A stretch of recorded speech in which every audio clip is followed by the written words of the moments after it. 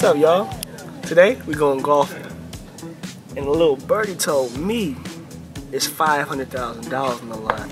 So at first I'm gonna act like I can't golf, and then I'm gonna kick their f***ing ass.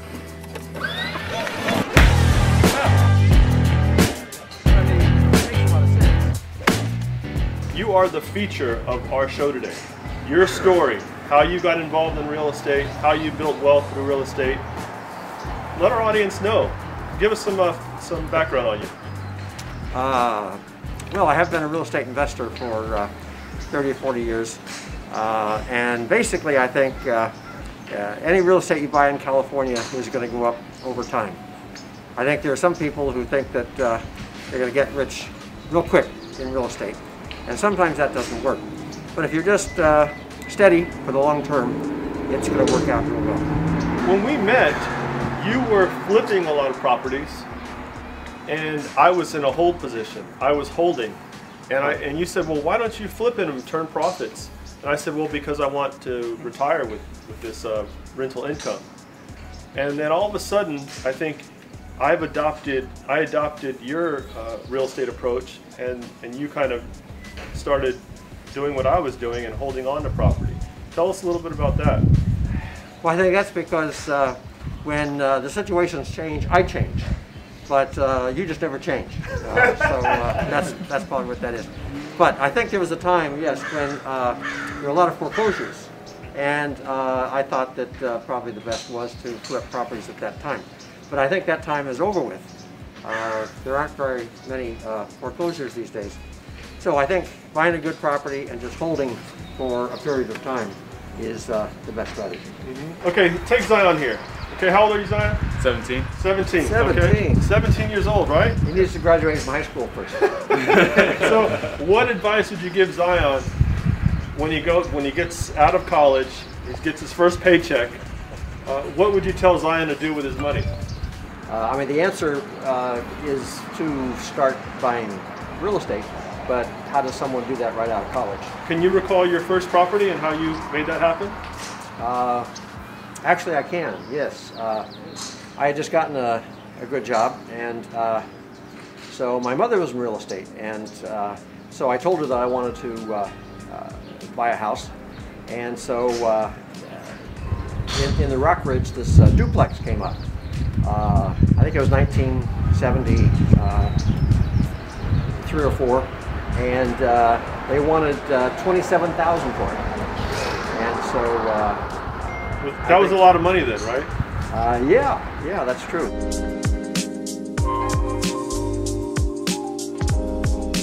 So down payment was like $5,000 or $6,000, and I didn't have it, but my parents were willing to lend most of that to me, and within a couple of years I was able to pay it back. But I think that for someone like Zion, it would help if he had some relatives who maybe could help him with a down payment. Rich friends help quite a bit too, right?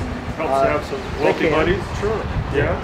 What are the types of real estate that you've done? Besides single-family houses, fourplexes mainly. I think that you bought from me an 8-plex, but I think I find that fourplexes tend to be pretty good. Mm-hmm. That's kind of the sweet spot, the way I see it, I guess. Okay. And when was the last time you had to pay taxes?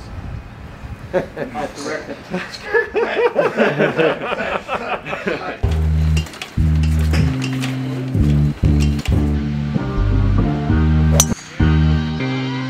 We're out here golfing to celebrate David. He's been a big part of our success in real estate. And I think this feels great, man, to have all these young kids that are new in real estate. Me kind of mid-season, and David a seasoned vet. It's cool that we can all collaborate, share ideas, and the tricks of building wealth in real estate.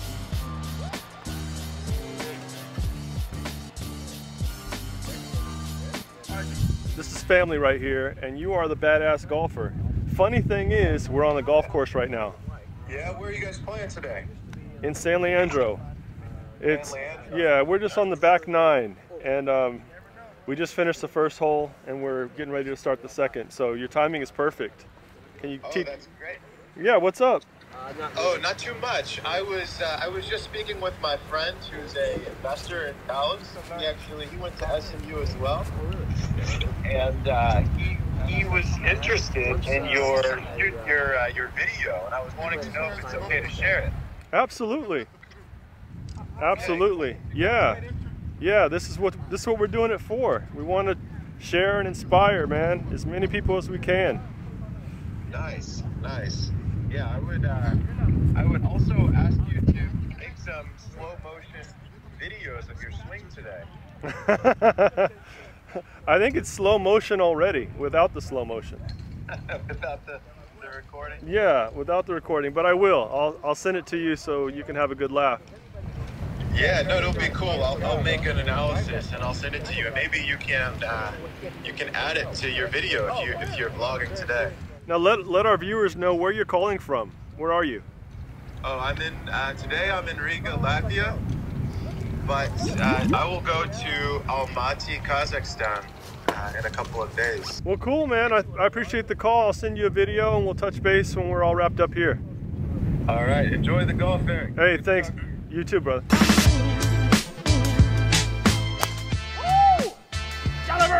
Okay, yeah, hold on. You got to get this. Rio is just giving advice on golf. Today's Rio's first day ever playing golf, but he was giving advice on golf. So we're gonna see.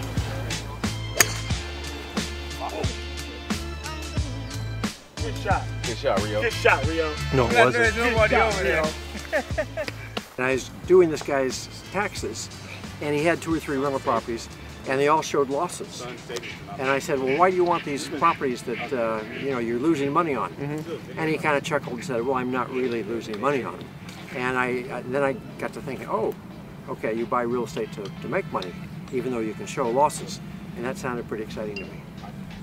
To our viewers out there, they're gonna have trouble putting their heads around that. Wait a second. You buy real estate to show a loss, even though you're making money. True, yeah.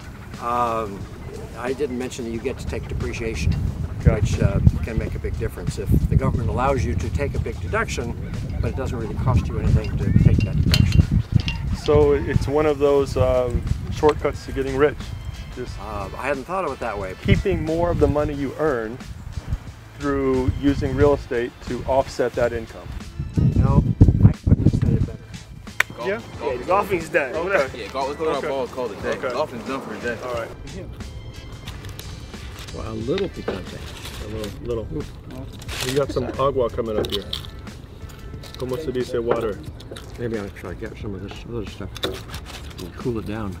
You know, now that you and your wife have kind of retired, you're in the lending business. So for all these young, hungry investors out there who said, well, I don't have any money, I can't do a deal because I can't find money, they haven't talked to the right people. Well, that's a good point. There are probably people out there who, if they put their money now in the bank, what do they get? 1%? Oh, if you're lucky. Let me know where I can get 1%. How did the recession impact you? Remember the Great Recession? Well, the Great Recession was actually great for me. Oh yeah? Yeah. I mean, the Great Recession led to, as you know, a wave of foreclosures. And so if someone happened to be sitting on a certain amount of cash, that was a great time to be alive. Would you say a good chunk of the wealth was created from that recession to where we are now? Yes. Yeah. So, one might think that if I've done okay or reasonably well, it's because of my great intellect. And I wouldn't want to dissuade you from that, but it actually goes back to the Great Recession. And just being able to go to the courthouse steps and bid on some of those properties.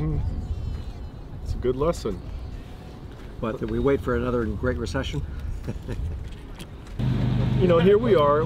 My brother and I buy a property that on East 28th Street. We paid $1.1 million for that, and that took every penny to get. I mean, we didn't know how we were going to get that money together, but we found a way to get that. Say that again? Because you're obviously trying to figure out deals that are impossible. Say that again? Oh, there's nothing impossible. It took every penny. What did you say? It took every penny at the time. Gary doesn't act like it. at the time, it took every penny to make this deal happen. And I think it only cash flowed $600 a month at the time. So it was like, why are we even doing this? Why don't we just stay in East Oakland in the single family home that's almost paid off? It's rented for $1,300 a month. We're making $1,300. But this building, we're only making $600 and it's 12 units. Single family home, 12 unit building.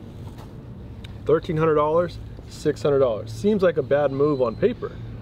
But that move went from $1.1 million to $3 million in value. The building. That building went from producing $600 a month in rent to now producing $12,000 a month in rent.